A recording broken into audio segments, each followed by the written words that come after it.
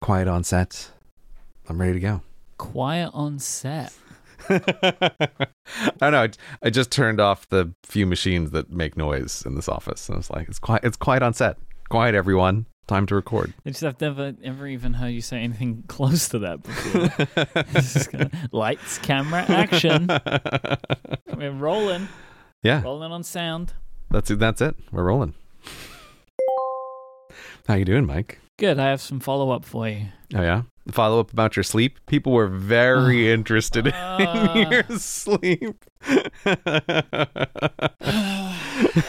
I've said it many times before. You never really know what people are going to latch on to. Mm-hmm. But oh boy, the people, especially on Reddit, latch on to my sleep patterns. Everyone was very concerned, Mike. Everyone was very concerned for you. I'm just happy we have so many medical professionals in our audience. Who knew? I want to just follow up on something. I mean, people can take from this what they wish. Surprise, surprise, there was a bug with the data. Oh, okay. Very surprising. I appear to not have had 240 alarms in a week because when I checked it a couple of days ago, that exact same week, the 8th to the 15th of March, it said 84, which is a significant difference to 240 or whatever the number was. Mm-hmm.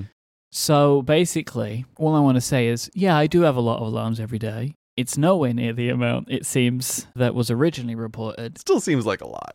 It is a lot. It is a lot. But I've been thinking about it. Like, I overset alarms. I don't need as many alarms on as I have. Because what tends to happen for me, Gray, because if you have, like, a bunch of alarms set, like me, I have them on 10-minute intervals. That's like the snooze interval. So what usually happens is I get, like, 4 alarms at once and just dismiss them all. Because you've snoozed them and so they're overlapping? Is that what you're saying? Yeah. Oh, okay. Why don't you just snooze the one alarm? Right, but because now this is what I'm saying. I've got 2 things going on here. I'm sure this isn't going to make my case any better, but here we are. I'm in it now.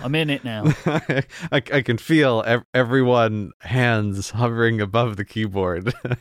I set a lot of alarms and I snooze them all, right? Mm-hmm. And I thought to myself, well, I could just set one alarm and just snooze it a bunch of times. But my neuroses won't allow for that, because what if I turn off the alarm rather than snooze it, and now I've slept through the whole day? That is fair. It's very easy to do. It's very easy to accidentally hit the stop alarm versus snooze alarm. So I think that's a reasonable concern. Look, I give myself an hour, right? That is the agreement I have made with myself, right? I have 1 hour from the first alarm until I wake up. I can get up anytime within that hour, and I do. Sometimes it's only 2 or 3 alarms and I'm up. Oh, very impressive. Sometimes it's 10. Less impressive. Give myself the best part of an hour, and my alarms will just keep going off until then. That's just where I am. I do have some good, I think, objectively good follow-up, though. Okay. I set a 30-minute daily time limit on Twitter. Ooh, very good. I just thought to myself, why don't I do this? You know, like, you want to spend less time on it. I've just spent 2 hours talking about a system that is supposed to do this. So that's what I've been doing. And obviously I've been keeping to it. There's been a day or two where I gave myself a little bit of extra time. But now, like, I'm down to like 2 and a bit hours a week, down from like 4 hours. So you're getting the screen comes down when your time is up and it says no more Twitter for you. And then it's like you can ignore it for the day. I like 1 more minute. That's my favorite. It's just funny to me that's like just, hey, just 1 more minute. Come on, 1 more minute, please. The 1 more minute does make me smile because it always makes me feel like a child when I press it, right? That I'm asking from my parents for that's 1 more what it's minute. written for. Yeah. And I know this isn't the case, but it feels a little bit like it's a hangover from the days when we used to have to save files or something. Like, no, you don't understand. I just need 1 more minute to press a couple buttons, wrap something up. There is something useful go. in that, though, because usually when I hit that, I was doing something, right? And I just want to finish the thing that I was doing. Because I've been like composing a tweet, like publish a show, putting a tweet out, and then like the thing pops up, and I'm like, I just need 1 more minute. I was like halfway through something here. What I do appreciate about Apple's system is it tracks me everywhere, right? Even on the web. So I like that. I think it's smart that they do that. Oh, right. I forget that they did do that they have their different way of recognizing that this is all the same service as Twitter. That is a good feature. For all of the complaining that we've done, that is a good feature. And it's just been really interesting to me to like just take kind of mental stock of what time of the day I'm hitting the 30 minutes. It's like some days it's not even lunchtime. Some days I don't see it at all. I'm still got a lot to learn about myself from this. I've only been doing it for like a week and a half, but I actually think it might be the right move for me. Yeah, no, I think that's great. I'm glad to hear that you're doing that and that it's working for you. Like, again, this is the promise of the system, is to try to bring in alignment what sitting down rational you wants you to do, and then what in the moment you wants to do, which getting those things into alignment, it's not always as easy as we wish it would be. No. So I'm basically making my computer shame me, which I'm fine with. Yeah. It's in the privacy of your own home. Yeah. Whatever. You're punchy today. You're sleepy. That's why. Yeah. This is gray on 5 hours of sleep. Yeah. We are recording this the day after you published the video. So it turns out that drinking coffee at 10 p.m. to do a director's commentary is not a great recipe for a good night's sleep. So that decision, that like late night coffee decision, is just killer. You know, it happens to me a few times a year as well, right? Where it's like, all right, I've got a thing and I just got to do it. I have no other way around this, and I know the only way I'm going to get through it is I need that little extra. Yeah. And if I do this, everything afterwards is worse. And it's like, well, I'm sorry, but this is how I'm going. So yeah, it's like this is what the drugs are for sometimes, right? I was like, well, we're going to inject myself with this and keep going and pay for it later. And now is later. Great. I have some good news for you today. I had asked our audience for some Ask Cortex questions, because I like to touch on these every now and then. And I know that for you, these episodes are easier on you, which is good. So, oh, thank you, Mike. Gonna hold my hand, and we're gonna take you through the show today. Oh, you're leading me through the garden of Ask Cortex. That's delightful. It's been a while since we've been in the Ask Cortex garden, so I'm very happy to be here on a sleepy Saturday afternoon. Although, to be honest, the first question is kind of a big one. I apologize. Vlad asks, "What do you think the state of the workplace will be after the pandemic?" Oh, that's not a big question at all. But I mean it, though. Okay. It'll be the same. That's the answer. I think everyone's dramatically overestimating this. I disagree with you. Okay, why? Convince me. Corporations have now realized how much money they could save. I'm not sold on this argument, but go on. Tell me more. This is a little bit informed by some conversations I've been having with people that work in large businesses. Oh, intriguing. That there are lots of companies who have let some of their workspace go. And there are also companies that are realizing that now some of their employees have had that sweet taste of working from home life and won't want to give it up. So I do think that for a lot of companies, not all, but for a lot of companies, the workplace is going to be different. There is going to be more remote working. There is going to be less office space in general. There will be lots of businesses that will return just as normal, right? No doubt about it. But I believe that there will be lots of businesses that will reduce the amount of people that they have coming in. So we'll have to change the way that the workplace is set up to have more collaborative space, more meeting spaces and stuff like that for the people that are just dropping in for the day. I think there's going to be a lot of that. So like there's some companies that I know in the UK, large companies, media companies, that are looking at this as their approach now. The saving money thing, man, it's a real deal. And also as well, I will say a lot of technology companies, like American technology companies, they said that like we now have a completely do what you want remote working policy forever. Which just wasn't a thing that existed before for a lot of these organizations. Yeah. Okay. So the saving money thing, that obviously that's a good argument. I'm not convinced it'll hold over the long run. And like my suspicion is this is also just partly about the way humans are. And I think that as the pandemic recedes into distant memory, you're going to have the same phenomenon where managers want their direct reports in a building around them. Butts on seats. Yeah, butts on seats. And I think the internal company politics of that, look at this tiny kingdom I oversee and the people who report to me, and I'm so busy interrupting them all day from getting their work done as a manager. I just think that's a strong irrational pull that I just expect will return and will come back.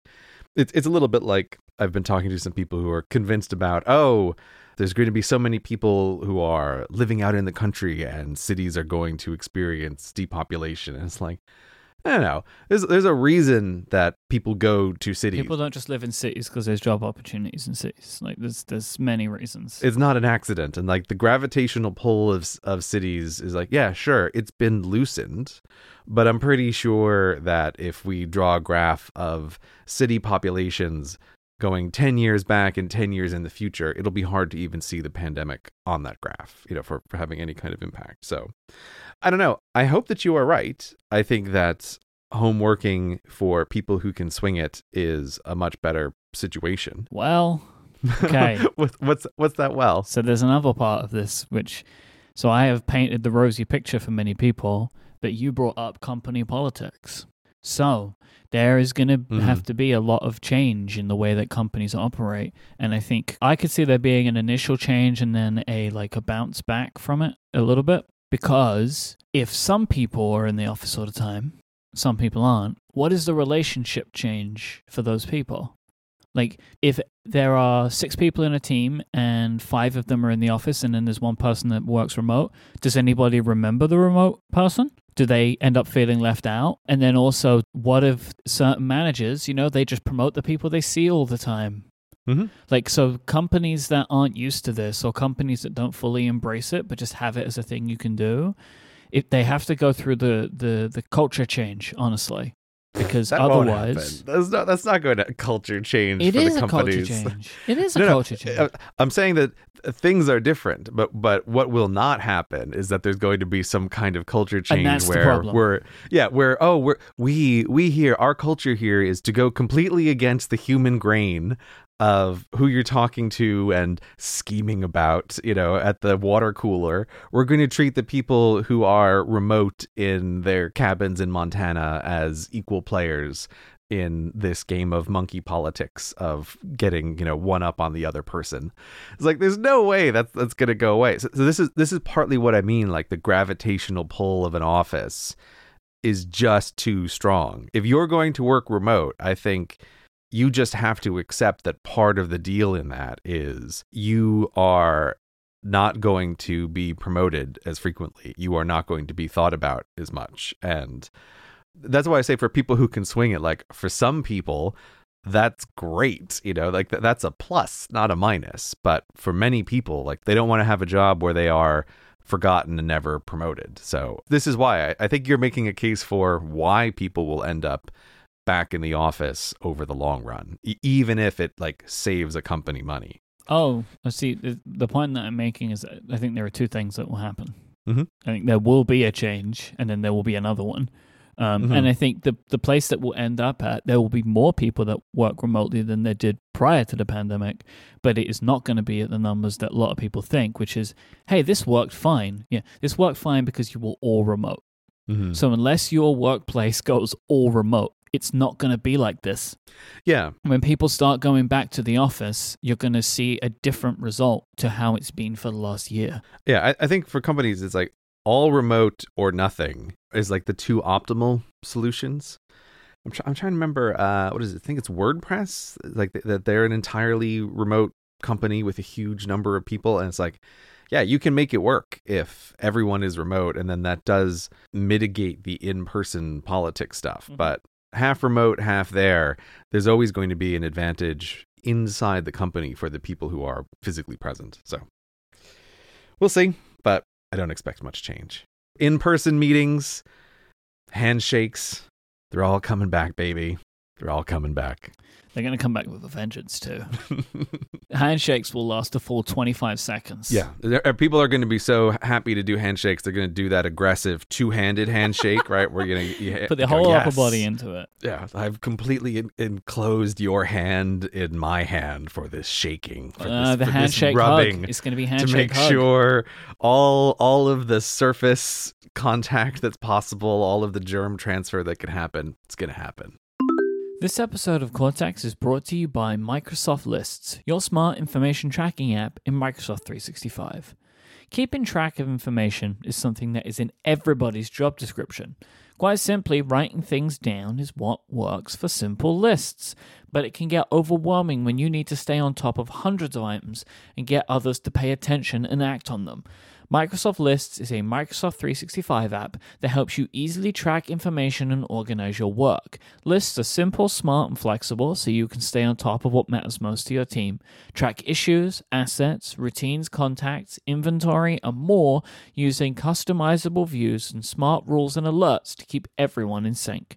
With ready-made templates, you can quickly start lists online on the new mobile app for iOS and directly within Microsoft Teams. And because it's part of Microsoft 365, you can rely on enterprise-ready security and compliance. I was trying out Microsoft Lists myself, and it is so easy to create a list, and they have these really great templates. Like you could create a content plan for your blog or an inventory of the tech at your office. Everything is laid out really simply, super easy to understand, and fast. If you're setting up a new list from scratch, they have great tools to help you create the entries. Like you can choose from entering text to images, maybe yes or no questions, multiple choice, tons of great data input options that will be awesome for when you're putting in stuff later on. And they also have automation built in. So for example, if an item is marked as complete, it could fire off an email to someone. Super useful when working in a large team. Your lists just got a whole lot smarter. Get more done with Microsoft Lists. Go to aka.ms/mslists for more information, videos, demos, blogs, and more. That is aka.ms/mslists. Make a list and let it flow. Our thanks to Microsoft Lists for their support of this show and Relay FM. Betty asks, for busy people who get hundreds of actionable emails a day, how do you stay on top of it when your full-time job is not dealing with your email? Mike, would you like to answer this question? So I wondered if there was a time in your life where you did have to deal with the email that you got, like maybe before you were a YouTuber. When you were a teacher, did you get a lot of emails as a teacher? Yeah, no, I got hundreds of emails as a teacher. I mean, but this is why my answer is probably not helpful, because my answer would be along the lines of, when I was a teacher, the name of the game was try to figure out what's really actionable, as in which of these things will cause me problems, and everything else that is actionable now becomes actionable with a bunch of air quotes around it, and for me, the real answer there is like brutal triage of I only care about the things that are going to cause me problems. But I don't think that's generally good advice. I was in a very particular situation at the time. So that's why I think whatever you have to say is going to be much more valuable than what I had to say on this topic. I don't think it is, Gray, because I have the same advice. Okay. Here's the thing. Not all actionable email actually requires action. Okay. In my corporate job, I got more email than I get now. Everything was done by email, and everybody thought they needed the answer. Right? Mm-hmm. This is part of the problem. Actionable email, a lot of it is just people think they need it to be actioned by you more than you need to action that email. So what I would say is, for anybody who is finding this happen to them and it's new, you have to do a bit of training on yourself over time of trying to work out what is the stuff that truly requires your attention, and learning over time the things that you're able to just ignore and see if they come back. Like, that's the real thing that everyone, I think, ultimately learns who's in this position. Like, what are the actual real requirements, or what are the real things that need my attention? And what are the things that will just naturally go away if I ignore them? This is not, quote, actionable advice, but it's just a thing that is the only way to deal with this. I will tell you, it always feels like there is more on the line than there is a lot of the time. And I have found, like Gray has found, that you can kind of let some stuff go and it will just disappear. The person forgot about it. Right. Yeah. Or, again, I think my bad dial is turned up slightly here, where it's not even things that would go away, but stuff where it's like, oh, I can take the negative consequences of that. Like, that's fine. A bad thing will happen. That's part of the risk factor of trying to decide what needs to go away. Someone might say to you, like, this is unacceptable, why have you not replied? And then you need to reply, right? Like, what are you going to do? Right. Then you stumble around. Oh, I was so busy. So sorry, I missed it. Oh, I never got your email. We have your read receipt right here. Oh, cat fell on the keyboard. I don't know. Yeah, this is a really tricky one, but it is ultimately something you need to remember that for most people, your job isn't answering email, your job is doing your job, and you've got to try and find that balance for yourself. One of the ways that actually really helped me get out of this was I, for a while, decided I was only going to check email for half an hour twice a day. And if you're setting that kind of hard limit on yourself and you get lots and lots of email, you'd be surprised how quickly you start to realize what you need to respond to. If you limit the amount of time that you actually have to spend on it, because it's going to keep building up. Then you start to build your own filter of what can just be removed, what can be filed away for later, that kind of stuff. It's tricky. Yeah, no, it's totally tricky. This also just kind of goes back to the previous question a little bit and our recurring fascination with big companies and the what is everybody doing here kind of question. And I just remember thinking that a lot when I got a whole bunch of teacher emails. It's like, oh, you log in and there's 200 messages, all of which are supposedly, requesting something from you. And just having that experience of, what are all of these people who send these emails doing? I'm not replying to them. I suspect a lot of other people are also playing the same game that I'm playing. Like, there's a lot of turbulent flow in bigger organizations, I think, where the water is fighting itself as it's flowing through the pipe, and there's a lot of unnecessary motion, and you just want to stay away from that. Like, you answer a bunch of emails and you just train other people that you are part of this world of people who are sending emails back and forth all day long, and that can quickly spiral up into a lot of busyness that accomplishes just absolutely nothing in terms of the real hard, valuable things that need to get done. Any day now, Slack's going to save us from email. Any day. Any day. Any day now. You probably missed this, but they had a horrific day trying to set up this a system that anyone can DM you from any Slack organization if they have your email address. Oh, here we go. This is the Slack wants to be Discord phenomenon. Great. Every company just wants to be every other company. Yep. Can Slack be Instagram?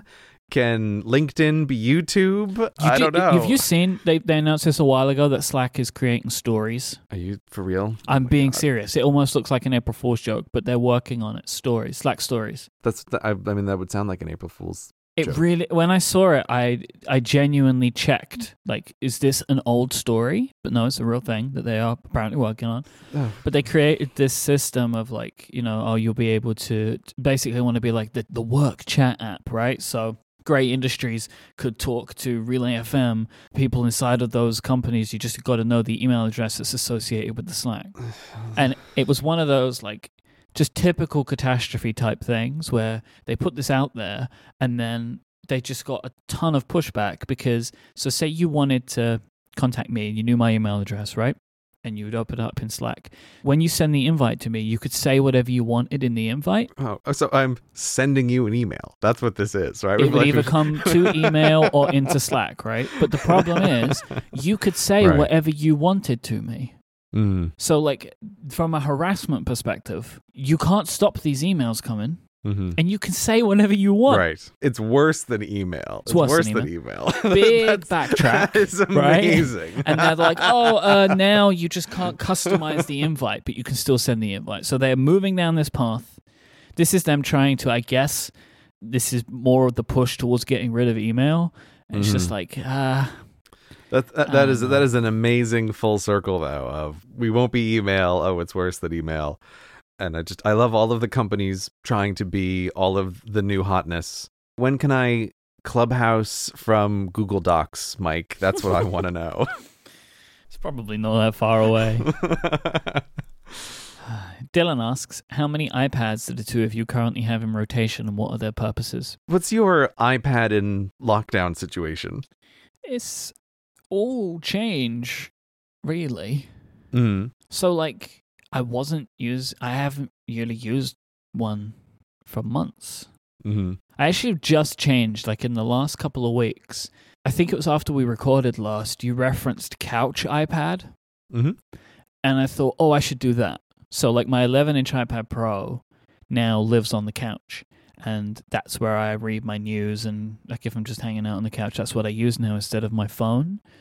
And I find that to just be much more comfortable. Oh my God. Yeah. If you're using your phone on the couch, that's awful. No, couch pad, best pad. But I'd never really thought of it that way because for so long, my iPad has been my work device, right? Mm-hmm. But now I am 100% working on the Mac. This is what lockdown did to me. It's just been a complete 180. Plus, the new Macs are so good, and I like the new Mac OS. And so I've just basically transitioned completely to working on the Mac again. So my big iPad Pro has been in the studio in a drawer for the best part of a year. Oh, that's so sad. And I actually used it for the first time a couple of days ago because I had to read through some legal documents, and that's what the thing's perfect for it, using the Apple Pencil and making notes on a document. It's great.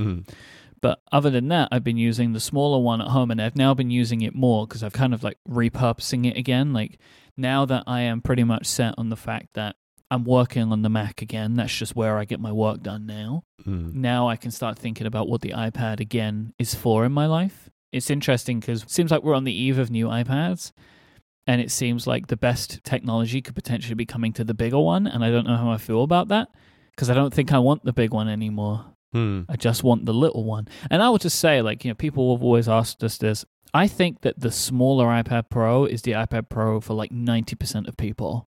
Oh, yeah, for sure. And the big one is only if you are either A, deciding you want to do your work from an iPad, or B, if you're an artist. I think they're really the only two reasons to get the big one. Other than that, the 11-inch is perfect. So for me personally, I think that's probably where I'm going to be now. And so that means in current use, it's just one iPad. It's my 11-inch iPad Pro. And it's now the couch pad. It's now the couch pad. As you were talking, I was just remembering Steve Jobs brought that couch on stage to demo the first iPad. Like that's the home of the iPad is the couch, you know, right from day one. Yeah, I have my couch iPad and I love it. It's great. And I've actually been using it a ton you recommended on our State of the Apps episode, you recommended Reader as your RSS reader. And it got kind of stuck in my brain, and I've been slowly trying to get back into the world of RSS, and I've been really loving it. And part of what's great about it is it's just perfect to kind of blast through the internet using that, like as the RSS reader on an iPad on the couch. It's just perfect. Great for reading. I love it. I really love that feeling of, oh, I'm at the end of the internet. I don't have to keep going in circles anymore. Like I know that I've covered all of the places that I want to cover, and nobody has posted anything new. So fantastic. That's been one of the big uses of my couch iPad. In the pandemic, the big victim has been my research iPad, which for me has been basically untouched most of this time because, like you, since I'm not going anywhere, I might as well take advantage of the full desk setup that a Mac provides. But also, the research pad was pretty much killed when I started playing around with Obsidian, because like if I'm exploring a topic and I'm reading a bunch of things around a topic, I'm going to constantly want to throw in little notes into my new note system. And it's like, well, you totally have to have a Mac to do that. So the research pad just languished forever, untouched. But just as of, I don't know, like a week ago, maybe 2 weeks ago, Obsidian is making their iPad version. Like I think they've really ramped up the order that they're intending to do these things, because I suspect the number one piece of feedback they got from absolutely everyone was, I love this, but I wish it was on iOS. And if you're part of the like VIP supporters, you can get access to Test Flight. And so I put it on my iPad and... Oh, they have it. Like they actually have a beta app now. They have a beta for people to test. It is very beta. I installed it and synchronized my database and lost 50% of the data. But you know what's great?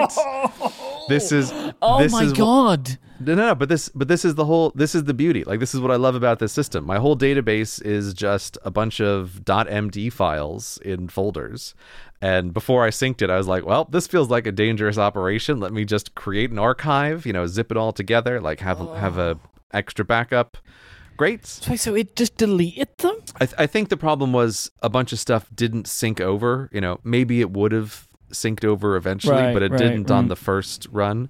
And I also, as part of the beta testing process, it clearly didn't like, I use emojis in some of my file names so I can just visually distinguish some of the more important files. Okay. And it threw up an error like, emoji files don't exist. Sync completed, no problem though. Thumbs up, I was like, no, it didn't complete, no problem. But anyway, they've already released it a couple of versions, and now it seems to be working totally fine.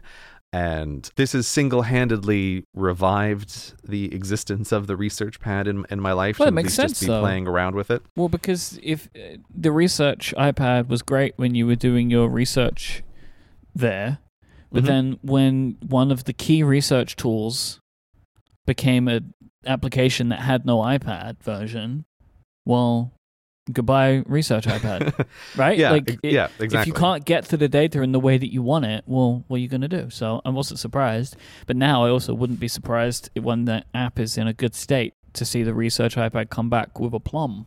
Yeah, and again, just like with reading with Couchpad, it's just a nice, it's a nice form factor for, I'm going through a bunch of stuff. I don't know exactly what I'm looking for. I'm just making some notes. Like I really do love the iPad for that. And I love using it with the pencil. And it's also really nice to, I've always been a big fan of this, have physically separate devices that you can set up to have limits on what they are used for. Like I have always loved that. I think it's very conducive to working. And so, yes, I'm very happy to have that device come back more into my life, because I've never loved doing all of the research stuff on the Mac. It feels like there's too many different sorts of things that are occurring here, and I want to be in a different mental space when I'm doing that sort of work, which is why it's great to be, sitting at a desk but working on something like you're working on a piece of paper. So if this question had been asked 3 weeks ago, I would say that I have one, we just used for interneting and reading, but now I think I have two, which is the casual couch pad and the serious work research pad, thanks to the Obsidian beta for now.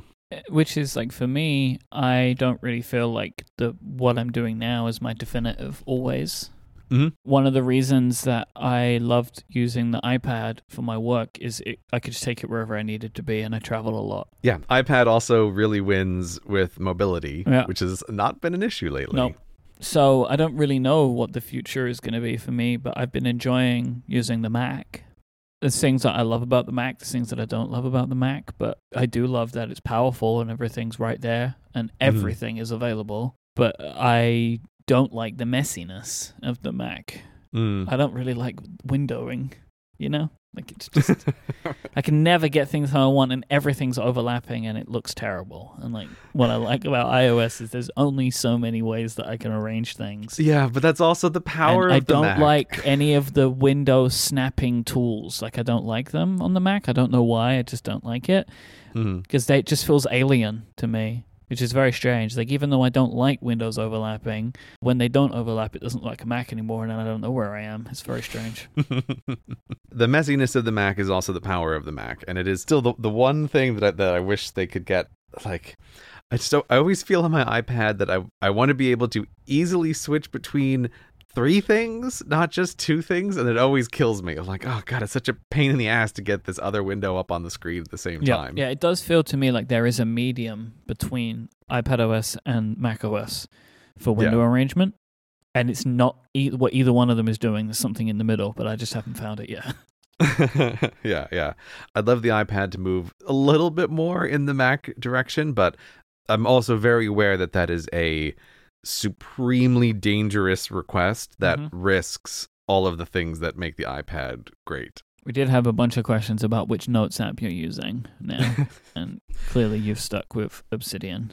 Yeah, I'm sticking with Obsidian. The more I use it, the more I like it. I've ended up now with hundreds and hundreds of notes in there, connected to each other in this nice way that Obsidian does. Still don't understand it, I was thinking about this a couple of days ago, and I still don't understand how it works fully. I don't know. Think of it like free-form journaling. You there's not a set structure, and that's part of what the advantage is. I know.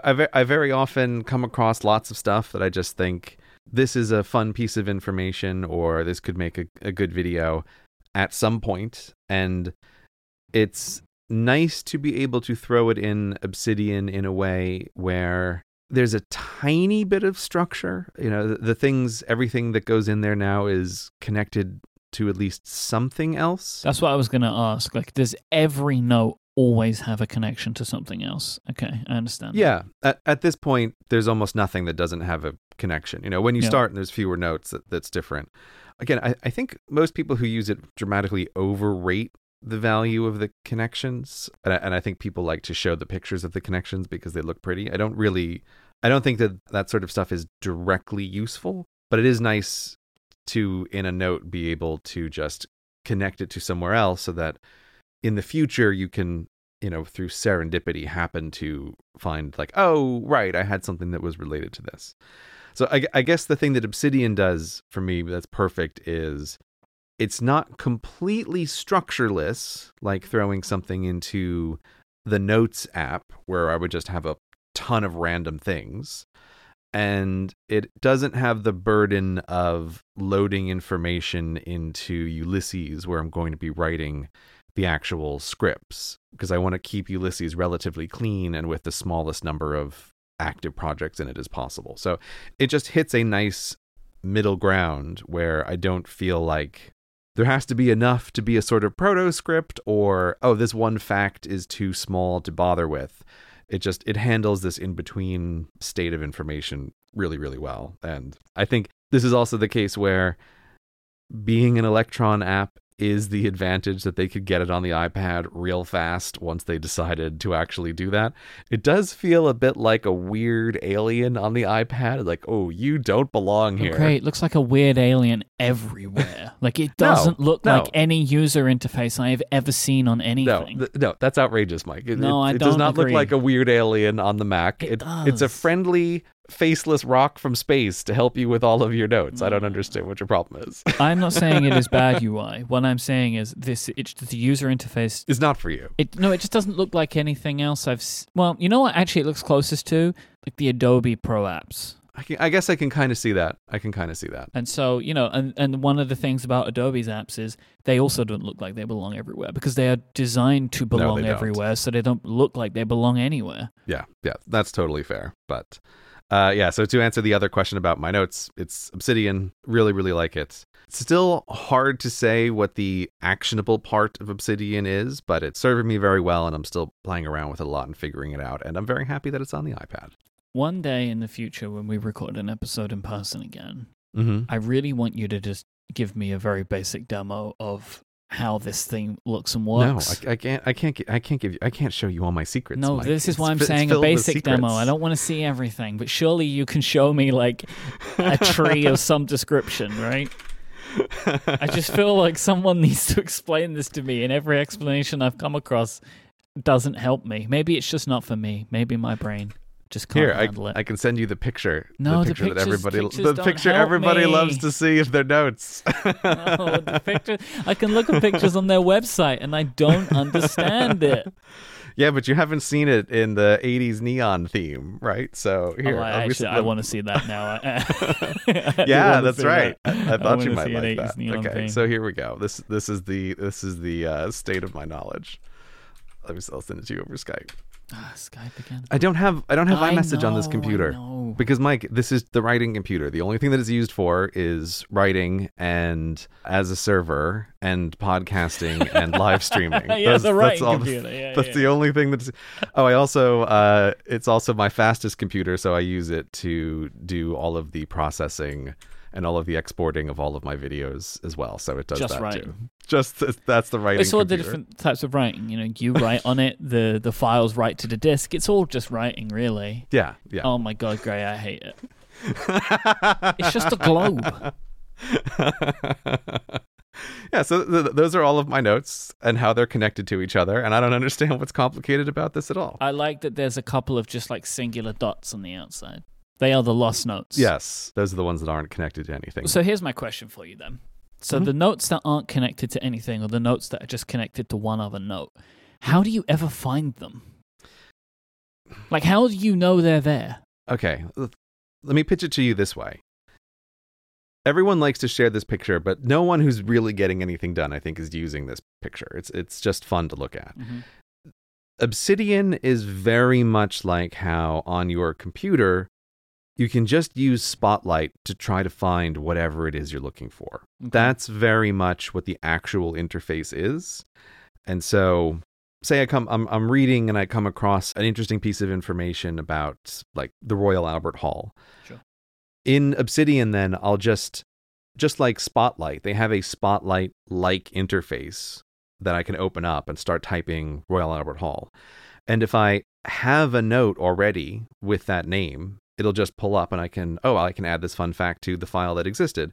And if it doesn't, I can just create the file instantly at that moment and add the fact. Okay. That's how 99% of the time I'm finding stuff is I'm not like looking around for it on this giant mess. I'm actually just using a Spotlight type search. You're either searching, and if it exists, then great. If it doesn't, because I guess the thing that you have to rely on, and I'm not saying this is a bad thing, but the thing that you have to rely on is that you consistently create notes in a certain way, right? Yeah, you have to name things what they are. Yeah, is the way I would say it. This is why, I don't know what other people are specifically using it for, but for me, when I'm trying to, in some ways, my job is to try to collect all of the things that I find are interesting about the world. Mm-hmm.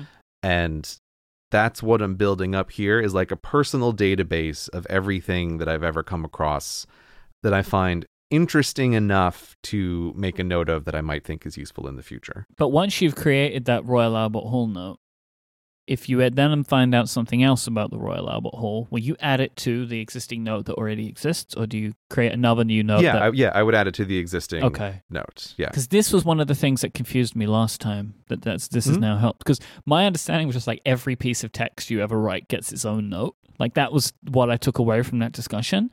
And that didn't make any sense to me. They're not separated sentences. Yeah, no, they're not separated. That's what I couldn't get my head around. It's like, this is madness. But now, okay, so what I'm kind of seeing is it's not too dissimilar, I guess, from the way that I would make a note. But I think I would have still a lot less singular notes. But yeah, and the way that the link stuff is useful is that there are situations when you're working on something else, you can kind of see if you've connected to this thing from somewhere else in the database. Right. Like it'll draw that to your attention, you're working on this video, which, is related to this thing in London. And in the Royal Albert Hall note, you made a connection to this other thing here. And so it's just like reminding you that these two ideas are related, or, this might be a nice time to make an offhanded reference to this other fact that's connected. Does this happen automatically? So say you were writing a note about some street in London and then you just wrote the words Royal Albert Hall in there.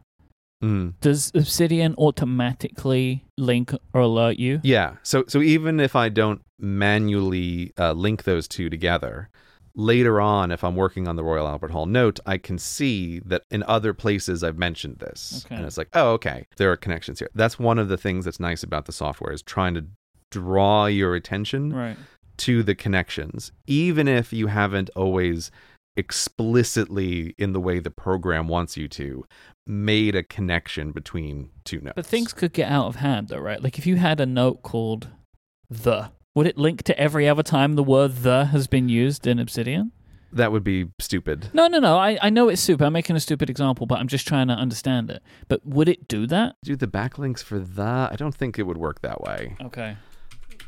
Okay, you have 50 notes that start with the word the. So it's only checking for if a note starts with the phrase? That's the ones that it's just pulling up, because those are the most likely ones. Oh, okay. Right? So so the shift to create. Yes. So, okay, so I have what they call unlinked mentions. Yep. There are, in my database, 12,155 unlinked mentions of the word the in the database. And so then what do you do to link those? Please don't. But like, what no do you do to looking. like, do you have to do something, or do you create a link from those? So the other thing I like about this is that it's basically Markdown with one additional feature, which is if you put 2 square brackets around a word, that creates a link. That is you explicitly saying, I want to link to the note that has this as the title. So now if you put 2 square brackets around the word the, there will be 12,000 linked mentions. No, I would have to go to another note where the word the exists and put square brackets around that word the, and then only that instance will be linked to my note, which is called the. So the links are very deliberate. They don't happen automatically. Right. You have to say, I want to link this thing. Yeah. The app still does create a dotted line link to everything, but you then have to go in and be like, yeah, I want these to be hierarchically linked together. Yeah. But the application itself will highlight to you, like if you've missed something. Like for example, if you go to the Royal Albert Hall one, if you've missed one, you now could link that together if you wanted to. The app is smart enough to tell you that. Yes, there is a place where you can go where the app will suggest if it thinks there's something that isn't connected that you might want to. That's what it will do. This is making a lot more sense to me now. Okay. Are we finally beginning to get there a little bit? Mm-hmm.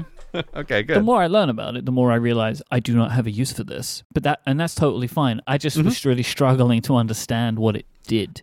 But I'm feeling like I'm getting it a bit more now. And honestly, the example of the did help me.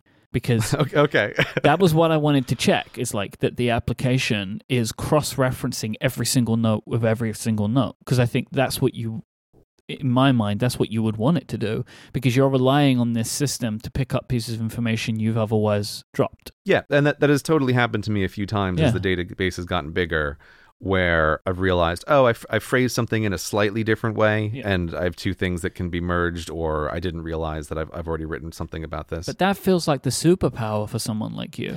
And this is why I really like it, yeah. If you've been going on a train here and a train over there, and then at a certain point they intersect, I mean, we're off to the races, right? Like now you've stumbled across something which could be super interesting in a way that you wouldn't initially think about. So like as a person who is like collecting pieces of information, eventually you get enough of them to link together, you've got a cool story to tell. Yeah, that's the idea of it. Like even if it wasn't serendipitously connecting things in this way, it would still be useful just as a database. Mm-hmm. But I view that as the more that goes in here, there's a higher chance of this lottery ticket paying off someday with an interesting connection that I didn't think. But it's still valuable to use even without that. And also just for me, the other thing I like to be able to do is connect the related videos to each other. So as any intense viewer of the channel will know, I love making little connections between videos. And this is one way where when I'm thinking about stuff, it's helpful to me to be able to mark explicit connections. Like, this video is related to that video at this point. It's not really actionable, but I do find it helpful in some way just to be constantly contextualizing how all of the videos are related to each other. That was helpful. Okay, great. This episode is brought to you by Fitbod. Fitbod is the fitness app that provides a personalized exercise plan, a fitness plan to actually fit you. When it comes to fitness, Fitbod believes that everyone can be better. Whether you're working out 3 days a week or twice a day, Fitbod has an algorithm that uses data and analytics to help you build on your previous workout so that your next workout is scientifically proven to be better than your last one. Fitbod has been fine-tuned by certified personal trainers to bring the best practices of strength training to you. Your workout program is tailored exactly to suit your needs, making it perfect for your unique body, experience, environment, and goals. Look, it can be hard to know exactly how you should be training, how much exercise you should be doing. You don't want to overwork or underwork, and this is what Fitbod helps you out with. It will figure all of that out for you so you don't have to worry, and it's going to mix up your muscle groups and exercises, your sets, reps, and weight over time to help keep you on top form. You don't want to spend hours researching all of this. Fitbod does it for you. If you're working out at home, they have a bunch of great body weight workouts for you. But if you have access to gym equipment, they have tons of great options there as well. Basically, everything's covered. Fitbod is there to help you with the exercise routine that you want, the exercise routine you need, no matter how much equipment you have access to. I really love just how easy the Fitbod app is to use. I really love the little videos that they give you for each exercise, and I feel like everything's explained really well. I like that they show me this is what you're going to be doing, this is what it's going to be doing for you. And I really like that they have an Apple Watch app so I can very easily advance from exercise to exercise while I'm actually getting it done. Fitbod is available on iOS and Android, and you can get started right now by going to fitbod.me/Cortex, and you'll also get 25% off your membership. That's fitbod.me/Cortex to try out Fitbod for free and get 25% off your Fitbod membership. Our thanks to Fitbod for their support of this show and Relay FM.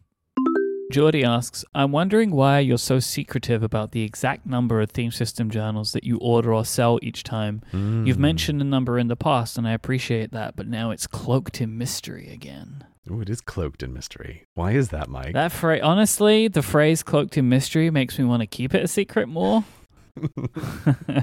So this is interesting. How many journals are under this cloak? No idea. Could be 1, could be 1,000,000. Depends how big the cloak is. Depends on how big the cloak is. This is a good question because, like, thinking back across it when I saw this question, I was like, oh yeah, this is weird because there have been times where we've been very explicit about the number and times where we haven't. And I'll be honest, there is no real rhyme or reason why. Yeah. I didn't want to talk about how many we ordered the first time, the very, very first time, which was 200. Because if we didn't sell out, I didn't want to look like an idiot. Right. It would just be embarrassing. It'd be so embarrassing. And then there was a little bit of that for the second time where I think we ordered like 2,000 of them or something. And it was still a hangover there. And then the first time we ever shared the numbers when we made a bet on it was when we ordered 3,000, which was the next one. That's right. So that was the point when we actually shared a concrete number. So it's always been a bit up or down, and I've never really felt one way or another about it. So, like, I'm happy to share some numbers, like, now. So, should we talk about how many we sold of version 2? Yeah. So, version 2 is what we've sold this year. So, all of these sales have been basically this year, I guess, starting in late November.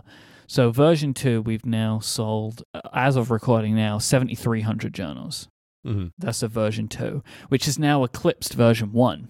So, we've sold more version 2 journals in the last 3 months than we sold of all of the version 1 journals, which was 18 months. Right. And that was just under 7,000 was how many we sold of the first one. It was like 6,900 and something. So those are the numbers. People really like the second version. As they should. It's fantastic. Yeah, no, it's going really well. And I think this is one of these things that we just sort of like slipped into not talking about the numbers. And the question's a good time to decloak the mystery of how many there actually are. And they're just big numbers that are also a little intimidating when placing orders and hoping to God they're not getting wet on a dock somewhere as they're delayed in customs or whatever. And you're trying to visualize, like, how big is a box of several thousand journals? It's probably pretty big. And we've ordered 10,000. Right. That's also the terrifying part. Is there's 10,000 on the way, which we're hoping will basically last us the year. That's roughly what we're thinking will be the case. Yeah.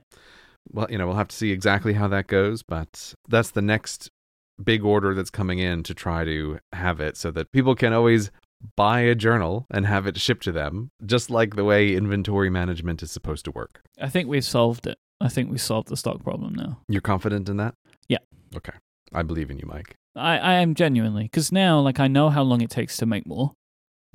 And for me, I think the only time that we're ever going to be at a risky point again will be December, January. Yes. Right, because that's going to be the onboarding point for more people.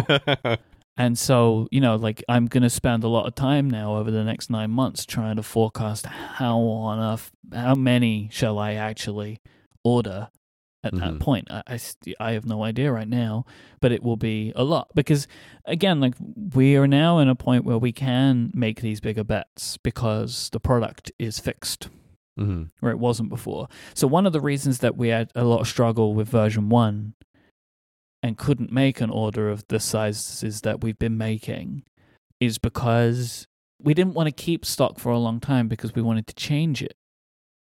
So we didn't want to have so much stock that it would take us 2 years to sell it when in 6 months' time we wanted a new version, So now that we don't have that, like, it doesn't matter. Yeah. If we still have 6,000 of these in January of next year, it doesn't matter because they'll just get sold then too, you know? Right. Yeah, we're not competing with the new versions of our own thing anymore, which does dramatically simplify the problem. So that's been a big help. And now I don't feel the threat of embarrassment anymore, right? Because I feel pretty confident in what we've got. So those are the numbers that we have. Oh, actually, a bit of follow-up. We was talking about the UK VAT stuff. Oh, right, yeah. Well, we still don't have a VAT number. That's not the follow-up. Oh, okay. But I ordered a journal when it arrived, no problem. Oh, great. Fantastic. I can't say that that's going to happen to you if you order one, but it did arrive, so great. So yours wasn't stuck on that ship in the Suez Canal. It made it through just fine. That I had some people reach out to me to ask if we would be affected by this.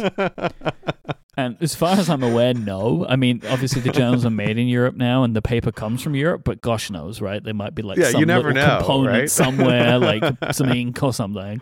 But as far as I'm aware, we are unaffected by the Suez Canal. Yeah, the company needed one new debossing stamp, and it was in the Suez Canal. But I will tell you, I really felt it when I saw that because I now know what that feels like. And I actually have a friend who has products on that boat. Oh, God. That's brutal. On that exact ship, the Evergreen. That's awful. I know someone who has container ships with products on that. I mean, if you see a picture of it, it's enormous. I mean, it's the size of a city. Yeah, those container ships, the size of them, it just blows your mind, even in just a photograph. And you start looking at like, okay, how many containers can I count on the deck of that ship? And then you remember, oh, right, there's entire companies that convert those containers into micro apartments for people. Like, they're very big. But I am hoping that it gets resolved soon before we have to ship anything by air again. Oh, because right. I guarantee you that all shipping rates are up for everything right now. Yes. I was like, why? But Mike, if we're using airplanes, the airplanes don't get stuck in the Suez Canal. Well, they might. I don't know what's on the boats, but but now all freight shipping is going to be more expensive. I don't know. That ship stuck in the Suez Canal. I haven't been able, I've been dying to really dig into all of the details of it since I was only just able to see the headlines and I was in my real crunch, gotta finish a video period. But it's just, I don't know. There's something delightfully chaotic about the whole situation. It's bad that a ship is stuck in the Suez Canal, but it's also kind of funny because it looks ridiculous. Oh, I mean, you've seen the memes with the one little digger trying to get the right. No, I haven't seen. Oh, there's just this one little digger trying to get trying to wear away some of the side, the wall of the bank, and it's this tiny little digger in this astronomically large container ship, as if it's somehow going to help. I've got a lot of fun internet catching up to do around that. It's been good. Wait. This has been one of those rare things which just unites people into making fun of something. It's just so incomprehensible. No, I disagree. It's the exact opposite. Okay. It's funny because it's really understandable. The problem is very basic. Coming at this from different places. I agree with what you're saying. You know what the problem is? There's a ship. It's too big. It's stuck. Right?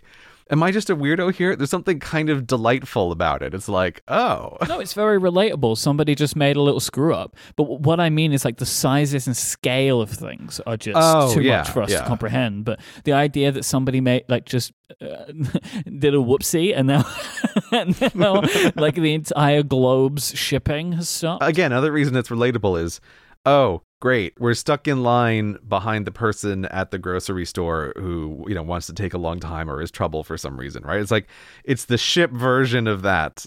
Oh, great. Except the problem is the entire world's supply chain is trying to pass through this one narrow canal.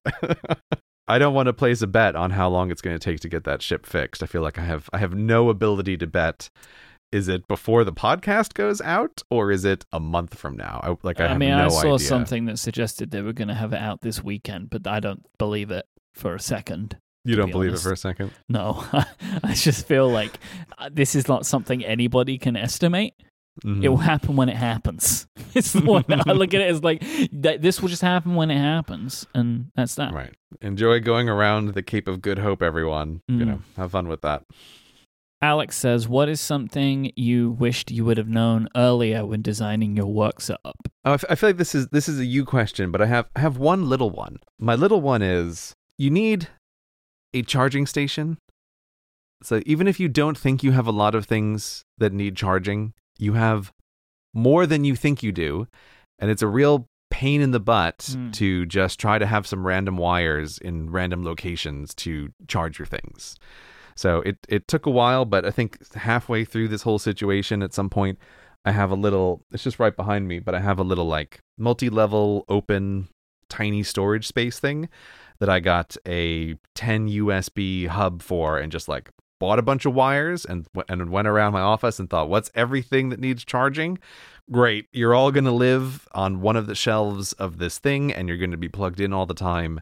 And this is where all of the things charge. And made a ridiculously big improvement to the tidiness and the readiness of my whole office.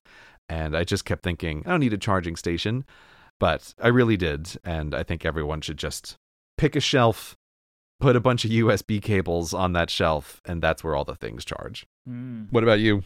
I wished I would have known that there would be a global pandemic, which has shut my studio down for over 6 months. Okay. Next question.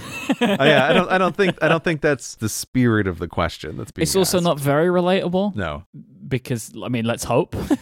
Right? This isn't something you need to think about. Oh, my office people got in touch again, by the way. Oh, which they did, I thought was funny. Yeah, I got Deals, another deals, email. Like, you got in touch with us looking for some office space. We're ready to accept customers. Mm-hmm. Let us know what you need. And I just dragged it into the trash and didn't reply. I'm into year 2 of my lease now. Wow.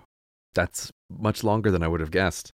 It's very upsetting. What percentage of that time have you actually been able to be in the office? Less than half. Less than half. Mm-hmm. The real advice that I'll give, and this is good for any environment, is know that in 6 months you will want to redo it. So yes. Start paying attention immediately from when you're working of the things that you would wish would be better, and just keep a note of them all. So then when you get to the point after 6 months where you hate your office, you already have a list of things to improve it. Yeah, that's totally perfect. And I think that's bang on for me. I think whatever it was, 7 months, maybe 8 months into this, I rearranged the desks and also changed all of the storage. You're totally right, Mike. That's a great one. When you think you're done, start making notes on all of the things that annoy you, and in 6 months, change it. You know, I barely started. I've genuinely barely started to get this studio to a point where I'm happy with. I never actually got to do it. Well, I hope you're taking notes. I will be when I begin. I'm so sorry, Mike. It's just, what are you going to do? Look, it's brighter days are coming up fast. Mm-hmm. So you're going to get all the mega office you want. This episode is brought to you by Hover, one of this show's longest running sponsors. Because when you have that one big idea, where do you go? Your business starts with a domain name. For so many entrepreneurs, Hover is that first big step. It's that big leap. I use Hover all the time to create websites that are actually important, and also I buy a bunch of domains to root around. Look, some of them are jokes. Everybody knows I have so many variations of getmoretext.com, and they are all registered at Hover. What I love about it is I can go in, really easily search for that domain, and then when I find the one that's I want, or I find the one that's available, I register it in just a few seconds, and then I can just set up a forward. I go from domain search to having the forward set to where I want it to go in minutes, because Hover is so easy to use. And they have over 300 domain name extensions that you can choose from. So no matter what you want to build, there is a domain name waiting for it. And they have the best technical support. So if you have any questions, they're there to help you. And Hover as a whole is dedicated to getting you online and not upselling you. So they give you free Whois privacy, so bad guys don't get your info. They have a really great and easy to understand user interface, and they're also doing great sales on popular top-level domains every single month. It is so easy to see why Hover is the popular choice for people starting businesses, and it is the domain registrar that I've been using for probably 10 years at this point, if not more. I have so many domains registered with Hover. It's where I go when I have that next idea. Buy your domain and start using it today. Go to hover.com/Cortex and you'll get a 10% discount on all new purchases. That's hover.com/Cortex. Make a name for yourself with Hover. And thanks to Hover for their support of this show. Theodore asks, great name, Theodore, actually. Yeah, you like Theodore? Yeah, Theodore's a good name. Anyway, Theodore asks, how would you describe yourselves when you were in school?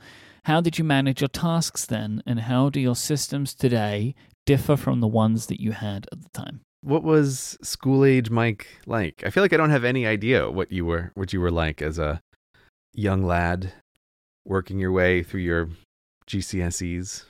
I wonder if it would be surprising, actually, if I describe... I kind of had a couple of different stages of school, Mike. I guess the first stage was kind of just like really followed all the rules and tried to get all my work done to the best of my ability. Mm-hmm. Then I did the exact opposite. Stage 1 is foreshadowing what stage 2 must be.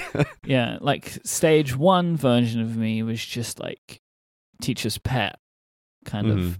And then stage 2 was just acting out. Like I look back on myself then and I'm just like, why were you the way that you were? Like one of my things was like I wrote all of my English coursework in a pen that had purple ink. Just to be annoying? Just to be annoying, which is unacceptable. So when my work was done, I had to photocopy it or to hand it in.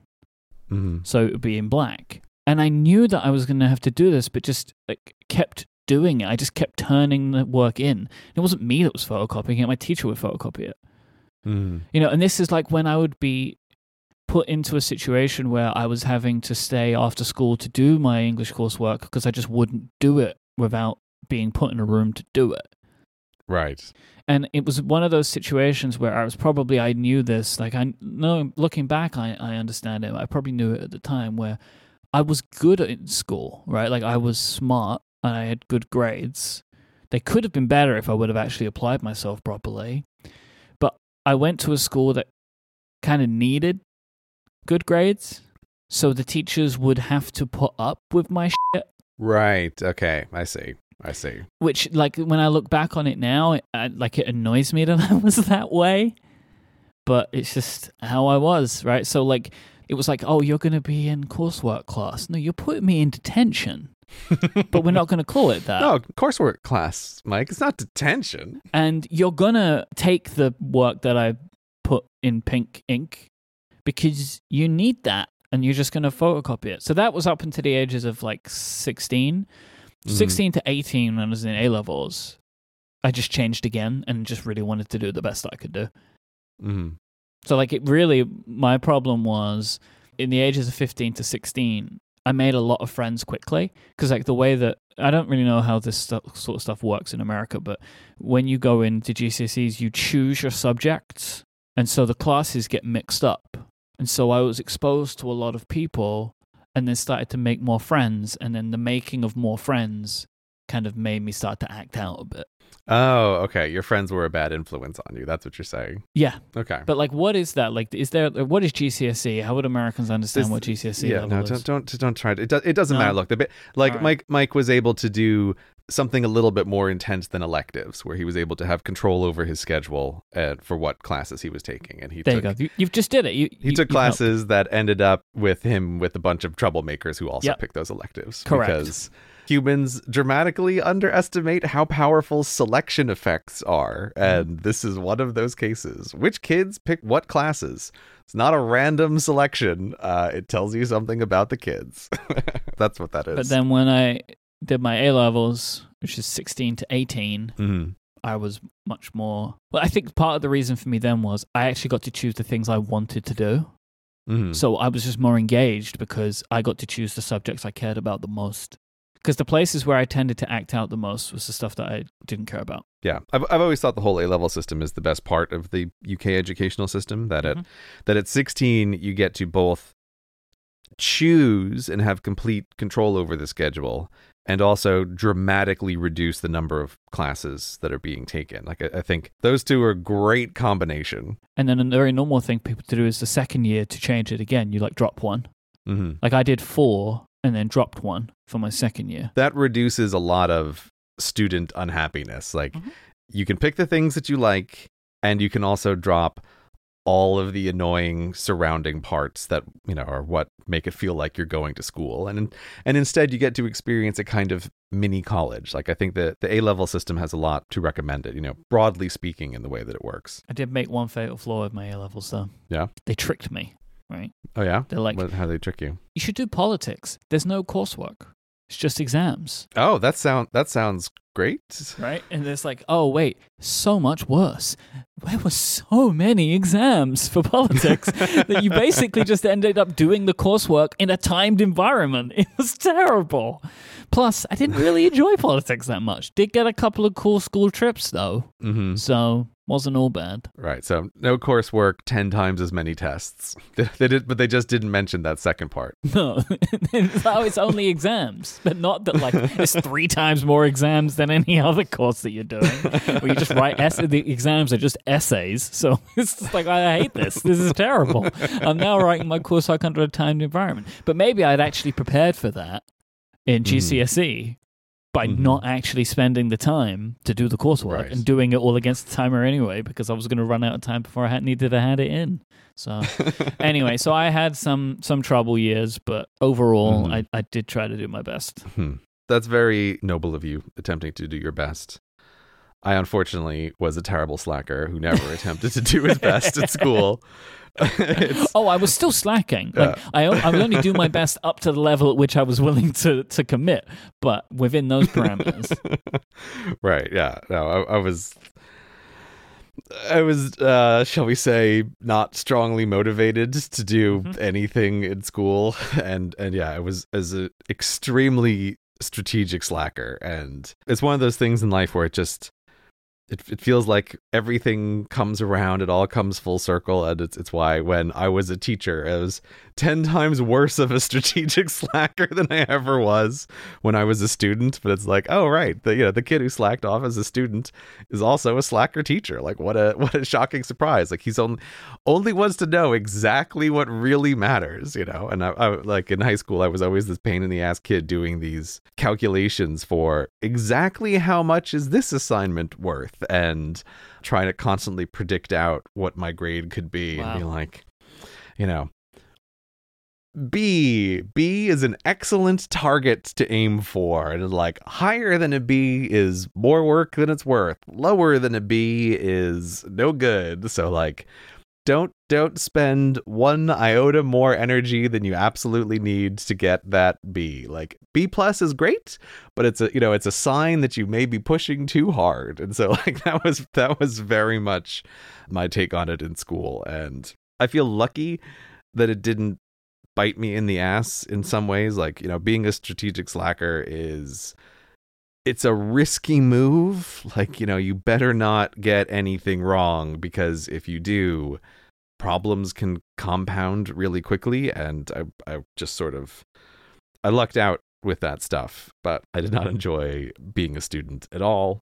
I thought basically everything that the teachers were asking me to do was pointless, busy work, and adult me felt vindicated that child me was correct in this matter. That like, yes, 90% of it was total pointless, busy work.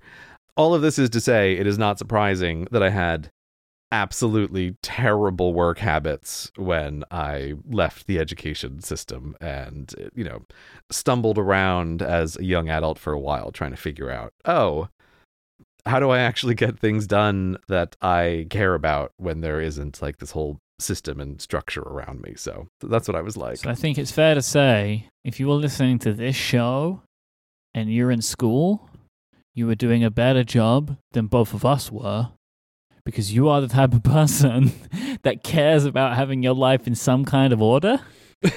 Right? I mean, yes, but I also know that younger me would listen to this podcast because he would know that the older me was the way that he is. Like, I remember being a kid and like, because back then there were no podcasts, but you just hear people talking, there's interview shows or whatever.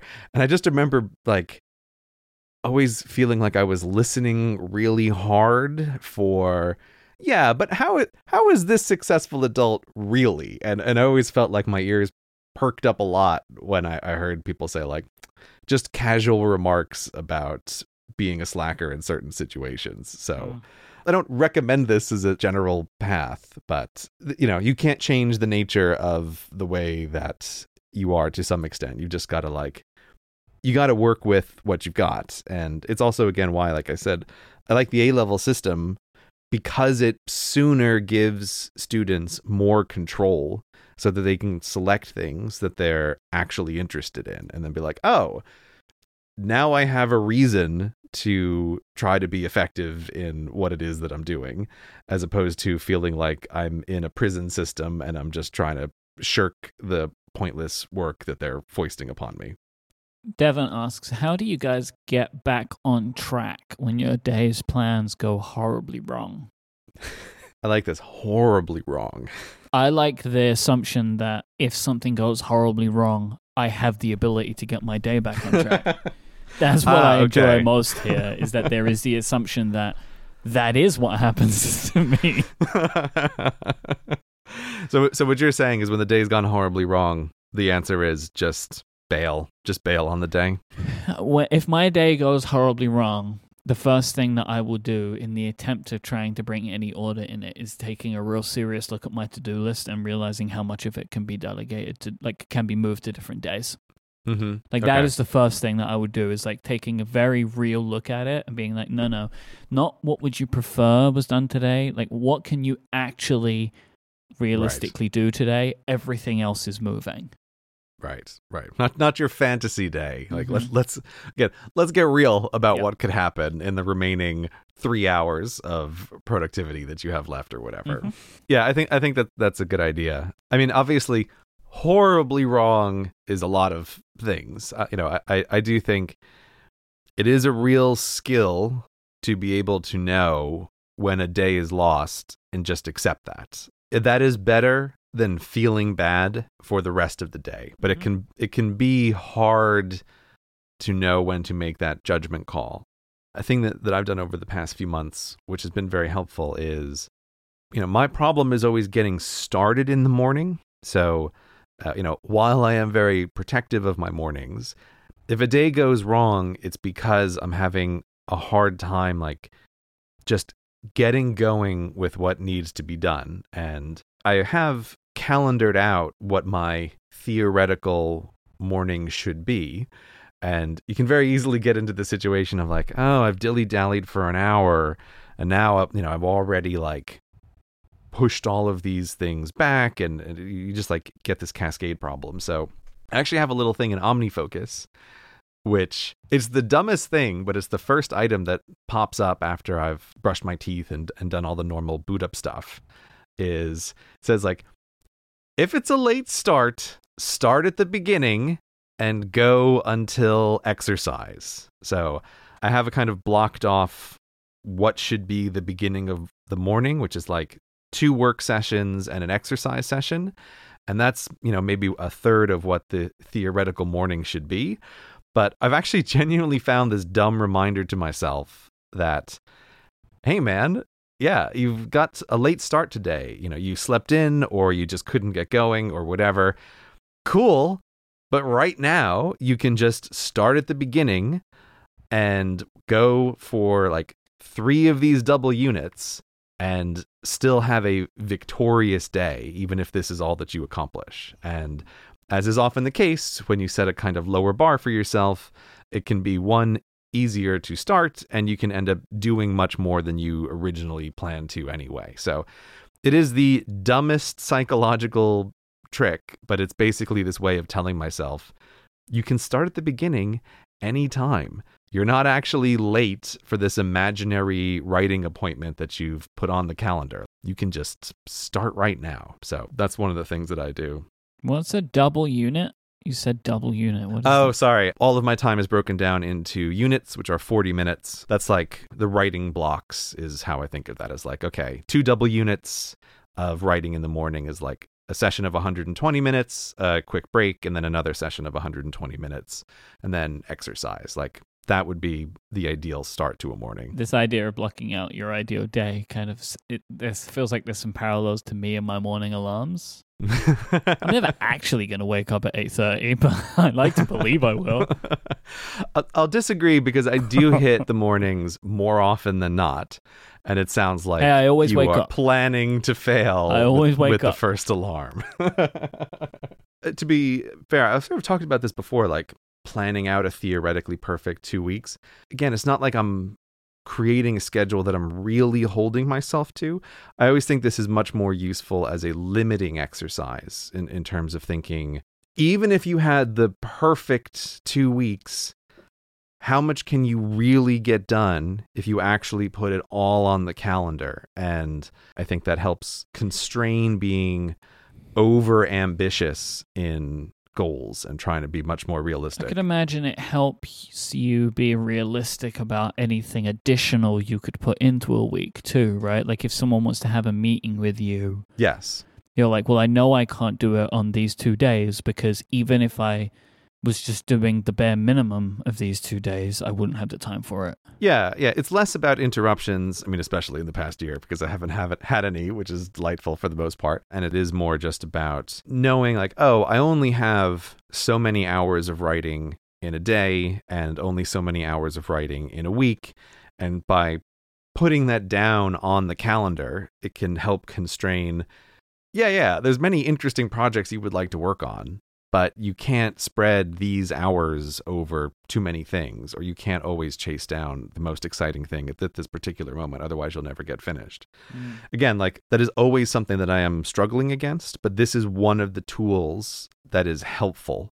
You know, like I have it in Fantastical open a lot, is the theoretically perfect schedule, but I'm not really trying to match that down to the minute. It's again just more of like a guidance. Is it a separate calendar? Yeah. It's the way in Fantastical you can bring up those calendar sets, which is one of the reasons why I love it. That's cool. So you could turn it off if you're like, I need to be realistic about what I'm actually supposed to be doing today. Yes, yeah. I have it open to just sort of look at sometimes and to think about, you know, what's going to happen this week. But yeah, it's not an actionable calendar, you know, like when we're planning when the next Cortex recording is going to be, or if I have to set up a meeting or whatever, like that calendar goes right away. It's like goodbye. And then I have a separate actionable calendar. No, I'm sorry, we can't record this week. I have 7 theoretical writing blocks that I'm not going to do.